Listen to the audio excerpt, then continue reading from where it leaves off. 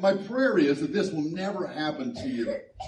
But if you were awakened in the middle of the night with the sound of the smoke detector going off, now I've had that happen one time, and I'm thinking it's nothing. So that's not a good way to respond. But if you woke up and the house was filled with smoke, and you got your senses about you, and you ran out into the night, you ran outside and turned around and looked back at the house, and I would suggest that if that ever happens and you run outside, stay there. Everything I've heard is, hey, don't go back in the house. But if for some reason you knew, beyond a shadow of a doubt, that you could go back in the house and you had just enough time to grab one thing, you can make it in, it's going to be safe. One thing, what would you go back in the house to get? Anyone can answer this. Jared. You guys getting ahead of me here a little bit. Jared and child, come on, let's be a little more selfish here. What would you go back? Safe. Yeah. Here, honey, I'm going to carry the safe. I've got to buy a safe that I can go there and get a safe. So, yeah. I'm going to buy a safe. Someone give me something that is worthy of going in it. And someone else said something over here. Pictures. Good one. Your wife? Yeah. Good answer. Brownie points there. Pets. They probably be out before us. Yeah, one more back and back. My phone. I can't believe you guys. If you really thought about it, now that's at the top of all your lists. I got to have my phone. Maybe call 911. Another one to take a selfie with your house so you can put it on Facebook. But here's the reality. Don't we know? You might go back in and get a jewelry box or pictures or, hey, come on. Some of you ladies would run back in and get your makeup and hair products. When the fire department shows up, you don't want to be looking a mess because someone might come take a picture for the news. And pictures, if you've got, set a safe, so maybe you have money or valuable somewhere, clothes. The truth is, and some of you answered, so you guys beat me to the punch there. The truth is, if you had a family member left in the house, that's who you would go back and get. You would get the most important thing. You would run back in to save your husband or wife. Now, if you wouldn't do that, let me know. Call the office. We'll set up some counseling for you because you should want to go back and get your husband and wife. Or you would run back in and save your children or a pet, which is once the kids go away, our pets are our kids. We would definitely go do those things. Everything else doesn't even compare in value to your family. In a moment like that, I think you would have clarity. You wouldn't debate as you ran back in the house, do I get my jewelry box? After all, my grandma's rings are in that jewelry box. And the necklace that my grandma gave my mom is in that jewelry box. Do I grab that or do I wake up my husband? I don't think you would debate that. I don't think you would run in and say, do I get my golf clubs? After all, I just bought that. Donnie, Jill, you and Donnie might want to talk about this later. I just bought that brand new driver. And man, I am hitting it so well. I've got 15 extra yards off the tee box. And I've even developed a little bit of a draw. And man, do I get my golf clubs or do I grab my kids? It wouldn't even be a choice. If we were required to check a box on what we would get first, we would mark every time. We'd get our family. We'd get our loved ones. We'd get our people that we care about. We may struggle with lots of decisions in our life, but that one would be marked with clarity. That's who we would get. As we continue our study here in the book of Philippians in chapter 3 today, we come to a passage that kind of gives us the sense that Paul had found himself facing a similar type decision, and it really kind of tells us how he dealt with that and the clarity that he came up with, and the fact that had he been asked it directly, what box he would have checked is what was most important. We see Paul looking back at his life and noting the things that he had accomplished, noting the things that were important to him, notice the things that were valued, notice the things that defined him, noticing what was his prized possession in his life, and asking that question, if I had to go back in, which box would I check? Which box would I check? If you have your Bibles, turn to Philippians chapter 3. We've spent 2 or 3 weeks in chapter 2. We buzzed ahead now to chapter 3. And we're going to read verses 7 through 11. And we see Paul And then hold that open because we're going to back up and read a little bit earlier in chapter 3 as well to kind of get the context of this part. But chapter 3, verse 7 starts this way. Paul says, but whatever was to my profit, I now consider loss. You can see him weighing what was important now, what was important then, and making a decision. I now consider loss for the sake of Christ. What is more, I consider everything a loss compared to the surpassing greatness of knowing Christ Jesus my Lord, for whose sake I have lost all things. I consider them rubbish that I may gain Christ and be found in him, not having a righteousness of my own that comes from the law, but that which is through faith in Christ. The righteousness that comes from God is by faith. And I want to know Christ and the power of his resurrection and the fellowship of sharing in his suffering, becoming like him in his death, and so somehow to attain to the resurrection from the dead. After coming to know Jesus, Paul had a major life change, a major change in the way he saw life, and he came to a realization. And in fact, we've already been talking about this in the book a little bit, but he came to this realization that it's not about me.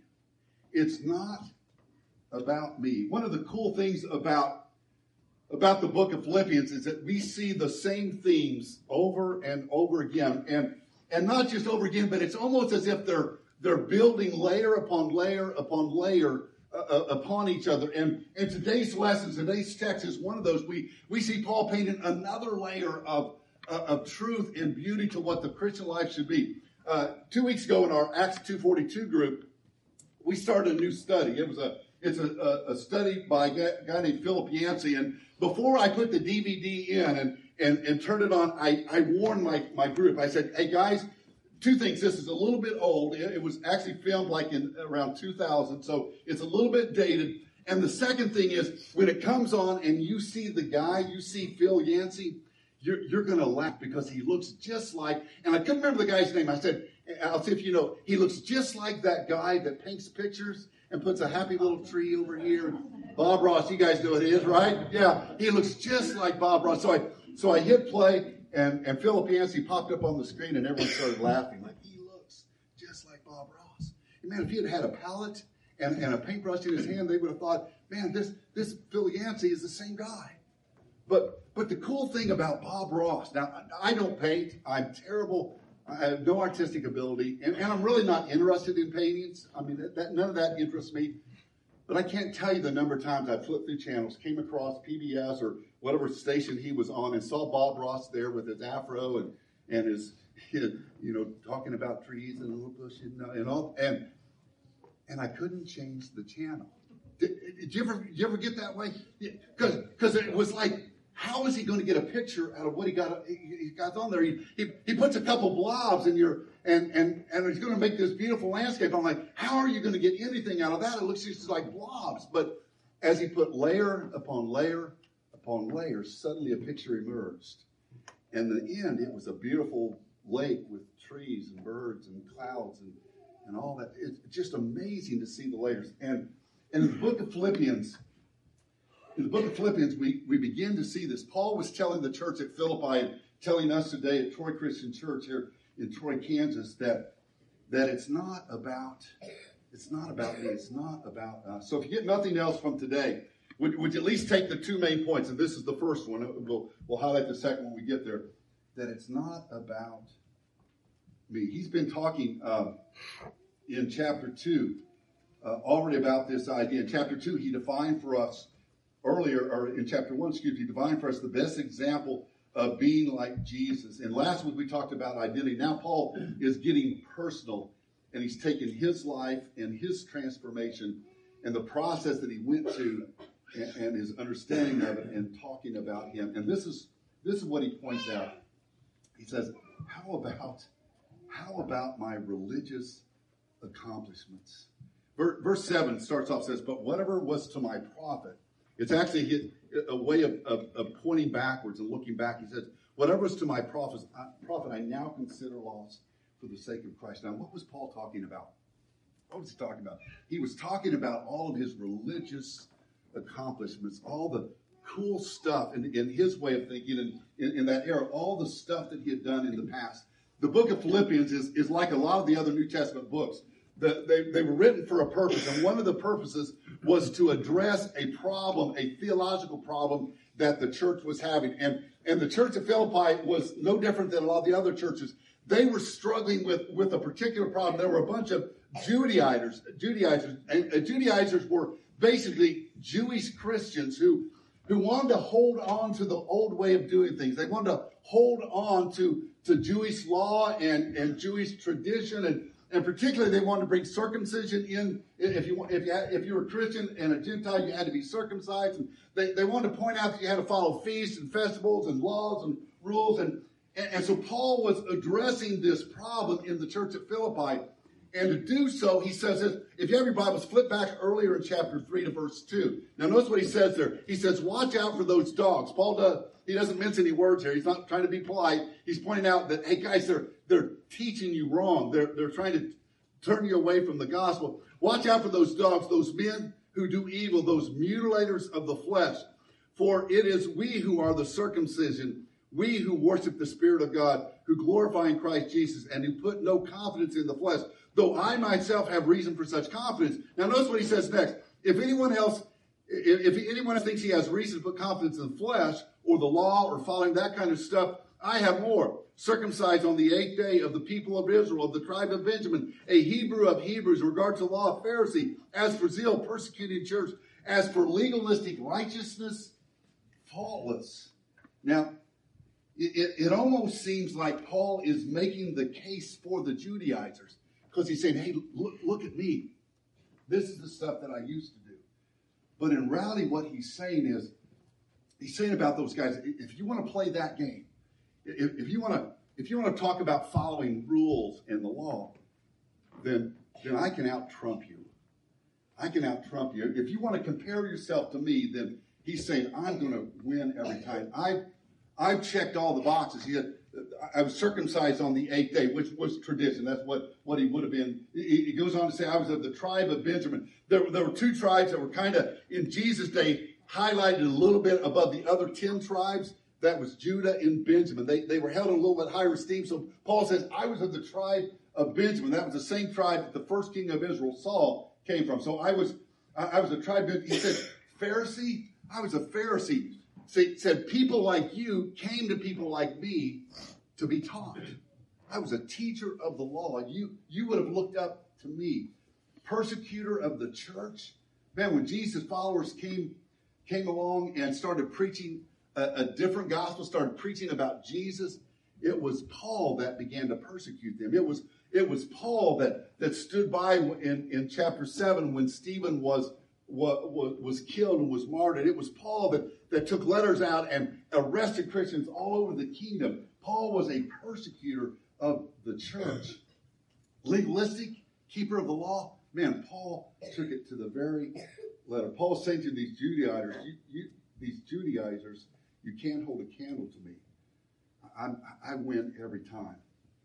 But to the church of Philippi, he was saying, if you want an example of following the law, man, look at me. Look at me. Just like I told you earlier to look at Jesus for an example of someone who served other people and counted other people best. If you want to know what it's like to follow the law, look at me. I was the best example of doing it the way. Of trying to be holy by doing stuff, following laws, making sure I was in the right places, saying the right things, doing the right things. I was the poster child that if you worked hard enough, you were diligent enough, you were dedicated enough, and made sure you checked every box, you would feel good about yourself. But then he says, but. Verse 7. But whatever was to my profit. So whatever I used to think was important, all the stuff that used to define me, all the stuff that I had great pride in, all the stuff that, man, I just had dedicated my life to, all this religious stuff. And it wasn't bad that Paul, in fact, it made Paul who he was. The background that he had in being a follower of the law and being a Pharisee, that actually developed who he was. But he said, the pride that I put in all of that stuff, you know what? Now it's garbage. The old way of thinking, I put my hope, my trust, my effort, I consider it lost. When Paul came to know Jesus, he began to understand it wasn't about him. It wasn't about him. When he realized that it was Jesus, he was able finally to take aside. He was finally able to take aside. Whew, the pressure is off. Because when you try to live and make sure that you're checking every box, man, it is full of pressure. It is so hard because it gets difficult. Let me illustrate this idea for you here this morning. I'm gonna need a volunteer. Someone's got a chance here this morning. I have Gary, I've used it before. I'm gonna let you do this. I've got $20. Would you hold this for me? Back to me, but yeah. But if someone can do what I'm going to ask, I'm going to give you. Brody's got a $20 bill. It's real 20, right? Doesn't have like the face of Jesus on it or anything. $20 if you can make a shot. Dave, you want? Oh, I thought your hand went up. No, I need an adult for this one. Okay, Eric, thank you. Thanks for volunteering. Right? We're going to see if a case. But here's what I'm going to do. Well, if he shoots like he catches, my $20 is safe. Okay, I'm going to, you stand out right here. I'm going to let you take 2 practice shots just so you can kind of get your range down. Okay. All right. That's close. Now, if you want to know if you make it, one more practice, it doesn't count. Okay. See if you catch that one. Got it? Okay. One more shot. He's got it. Oh, boy, that's close. Okay. Okay, so this is a real one. If you make this one, Brody, show him the $20 bills. Yeah, $20 is yours. All make right. this one, Eric. Okay.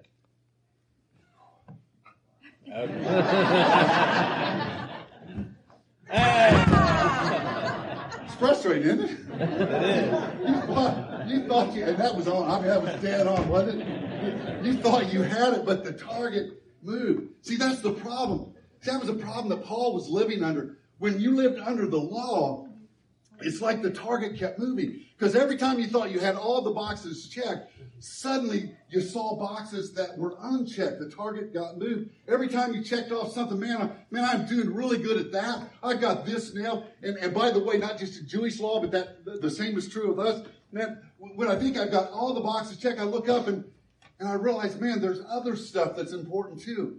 And just when I think I'm nailing it, someone else comes along and says, well, that's not really important. What you really need to be doing is the stuff over here. The target keeps moving on us when we try to do it ourselves. Oh, if we could only find a place where we didn't have to worry about that stuff. See, Paul explained in the book of Galatians, chapter 5, verse 1, he says this. He says, it is for freedom that Christ has set us free. Stand firm and don't let yourself be burned again by a yoke of slavery. The reality is, living under the law, living under, man, I've got to do it right every time, and all this stuff perfectly is actually slavery. And Paul said, you know what? All of that, garbage. The truth is, this morning there's 2 groups of people. Now there's subtleties and shades of gray within all of this as well. But basically there's 2 groups of people here. There's some of us, oh yeah, I better get that 20 back before I forget it. You're like, no, he was holding it out, so I see it. Some of us are like Paul. See, we don't live under the law. We know it. We would boldly say, hey, I'm not under the law. But some of us kind of live that way. We come up with all this stuff that we think, you know what, as long as I do that, then God will be happy with us. And some of us, with great pride, can say, you know what, I was baptized in the church when I was 6 years old. Became a Christian when I was 6 years old. I had perfect attendance at Sunday school. Now, did Troy do the back? Some of you old people like me, when you were kids, did Troy do the attendance pins? Yeah. Rick, you got one of those? I bet, yeah. But we don't do that now. But man, when I was growing up, when some of us was growing up in church, when you had a whole year of perfect attendance, they give you this pin, and then the next year, if you got perfect attendance again, you'd get another little thing to hang on. It said 1 year, and then 2 years, and then 3 years, and then 4 years. And man, can you remember that? Can you remember the Sunday when you finally made it through a year of being in church every Sunday? Now, there was a little bit of grace there occasionally, because sometimes If you missed a Sunday and were sick, they'd let you have maybe 1 or 2 extra days. If you went to church when you were on vacation, as long as you brought a bulletin back. Now, I don't know. I'm sure there were people that just found a church, grabbed a bulletin, and went on back, to the water park later. But they turned in their bulletin and said, hey, look, I was there. But I can remember that Sunday when you would get up in front of the church and they would call out your name and you'd walk out there and they'd pin that number 5 on your chest. And I can remember the feeling. Rick, and if you're with me, you're looking out there at all those non-perfect attendance people. All those twice-a-monthers. All those people that didn't go to church on vacation. That didn't know all they do is grab a bulletin, they'd been okay. And great, wow, man, a great pride. I've been in church. We do that. Or maybe we do other things. Hey, man, I went to VBS every year. I made all those crafts in VBS. I got those pictures and those little rocks and all that stuff at home somewhere.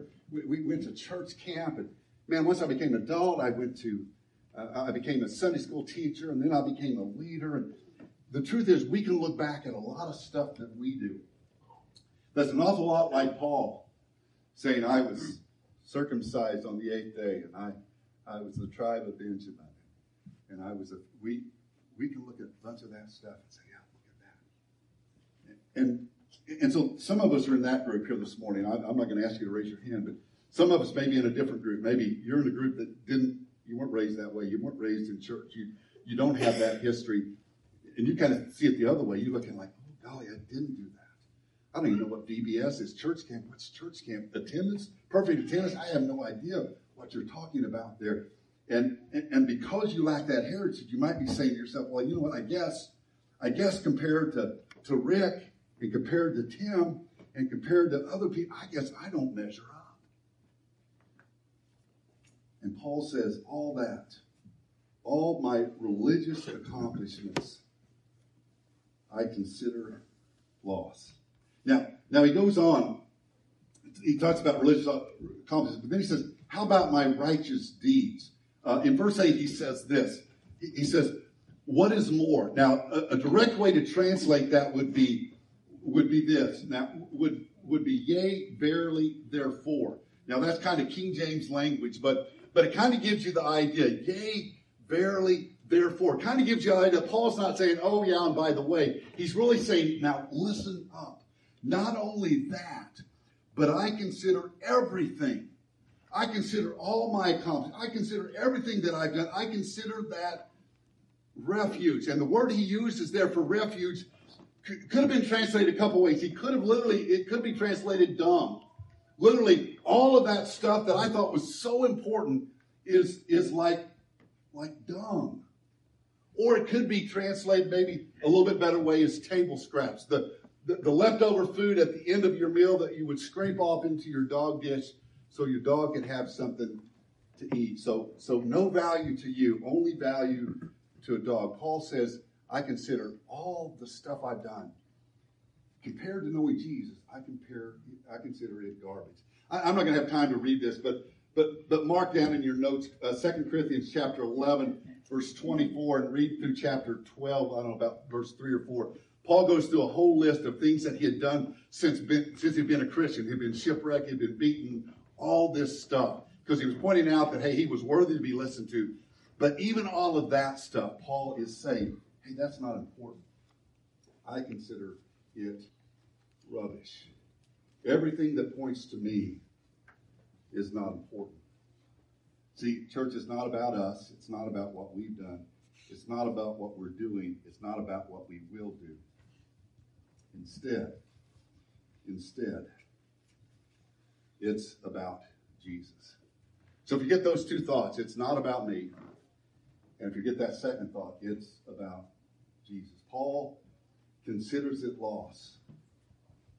All of that stuff compared to Jesus. Notice what he says. Verse 7, he says, for the sake of Christ. Verse 8, he says, the surpassing greatness of knowing Christ. Verse 8 again, he says that I may gain Christ. Verse 9, that I may be found in him. Verse 9, again, through the faith in Christ. Verse 10, I want to know Christ.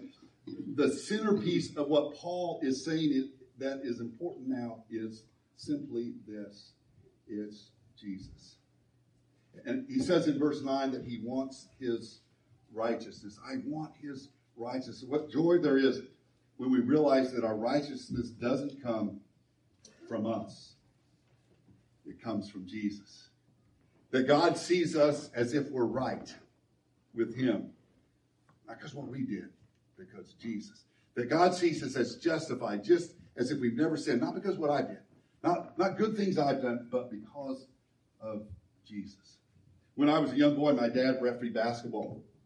And I loved to go with him to basketball games that he reffed. And if he reffed early enough in the evening that we'd be home, he would take me along. And I went really for 3 reasons. Number one, I got to hang out with my dad. I'll let you decide which was the most important. I got to hang out with my dad. That was cool. Second reason, I love to watch basketball. So I'd go and I'd get to watch junior high and high school basketball. Some of it was even upper level high school basketball. That was cool, watching these basketball players play. And the third reason, Dad would give me $2 that I could buy candy and hot dogs and pop and stuff like that.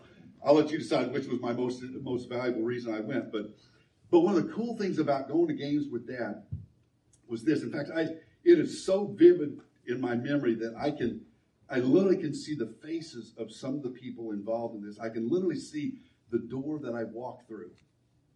Because the cool thing is I would go with my dad and we would walk into the gym. If another game was going on and there was a ticket taker at the door of the gym,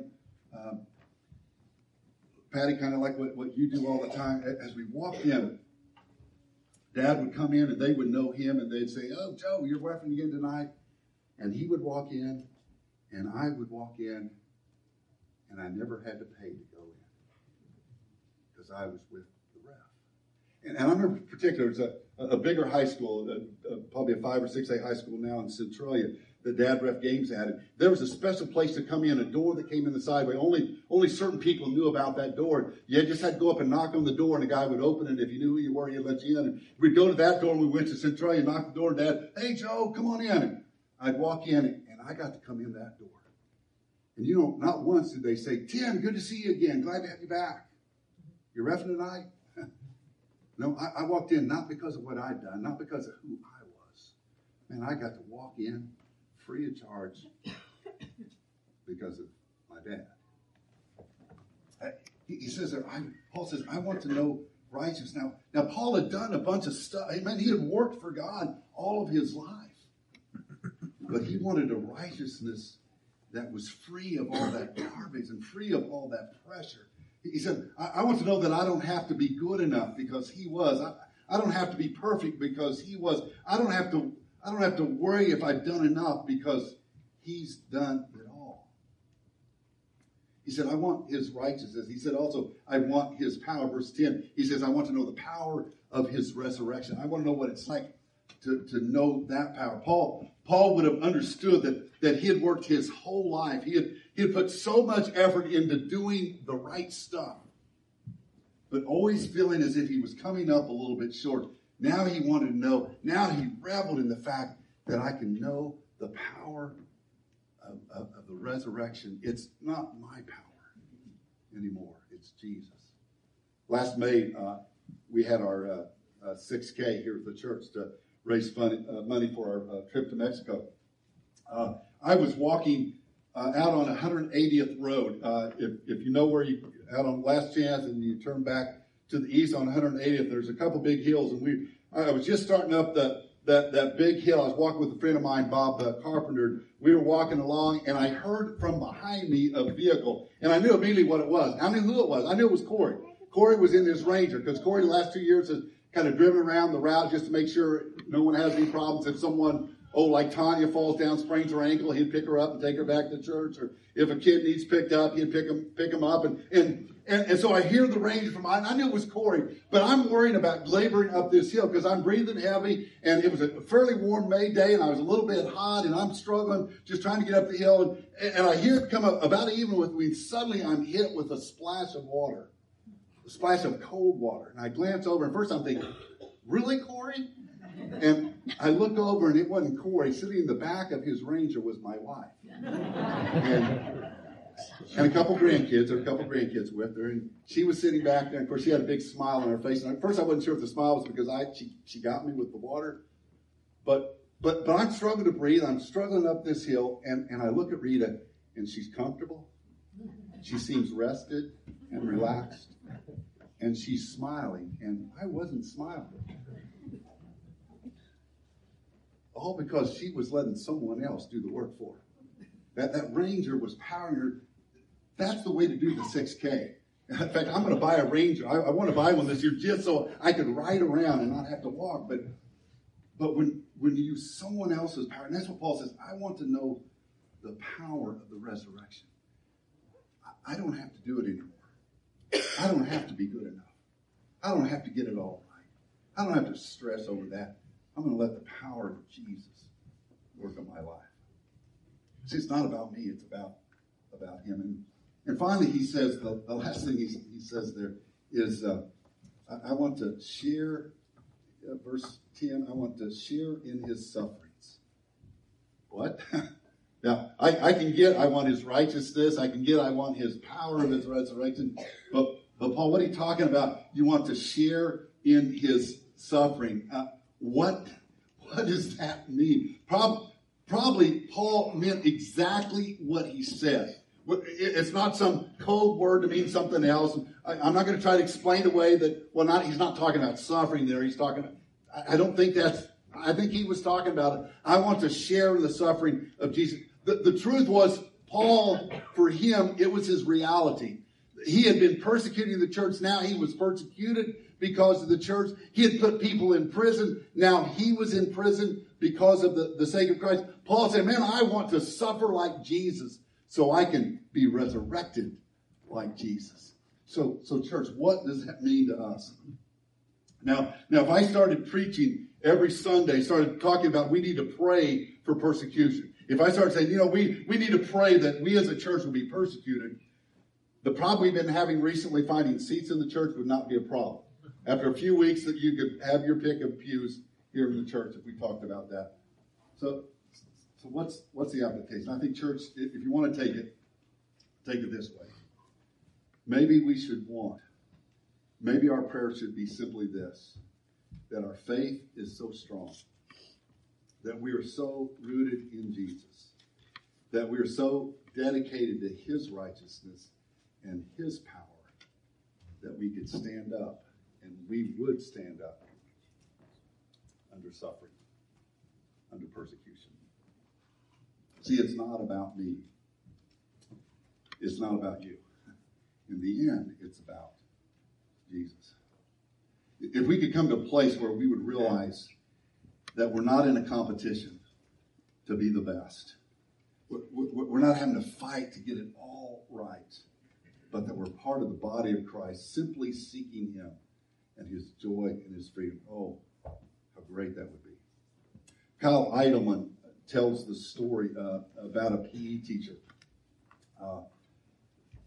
Had a group of third graders that came into his PE class, and they played a game, and he just happened to observe and then share this with Idleman. He said they played a game. In fact, this is a game that I've played with kids before. They tied a balloon, a piece of string to each third grader's ankle, and tied a balloon to that. And so he explained what the object was. The goal was to pop other kids' balloons and protect your balloon. So whoever ended up the last person still with their balloon unpopped was the winner. And as you can imagine, it's chaos. He said that's exactly what happened. He said go, and there were kids running over. The bigger kids obviously were holding littler kids down and popping their balloon. They were protecting their balloon with their foot, and they were running around. And then there were times by the time that it was over, there was only one guy with a balloon left. Obviously, it was the biggest kid. There were kids in the corner crying because their balloons got popped. There were kids over in the corner who got hurt because someone stomped on their balloon and hit their shin instead. And there was one guy standing in the middle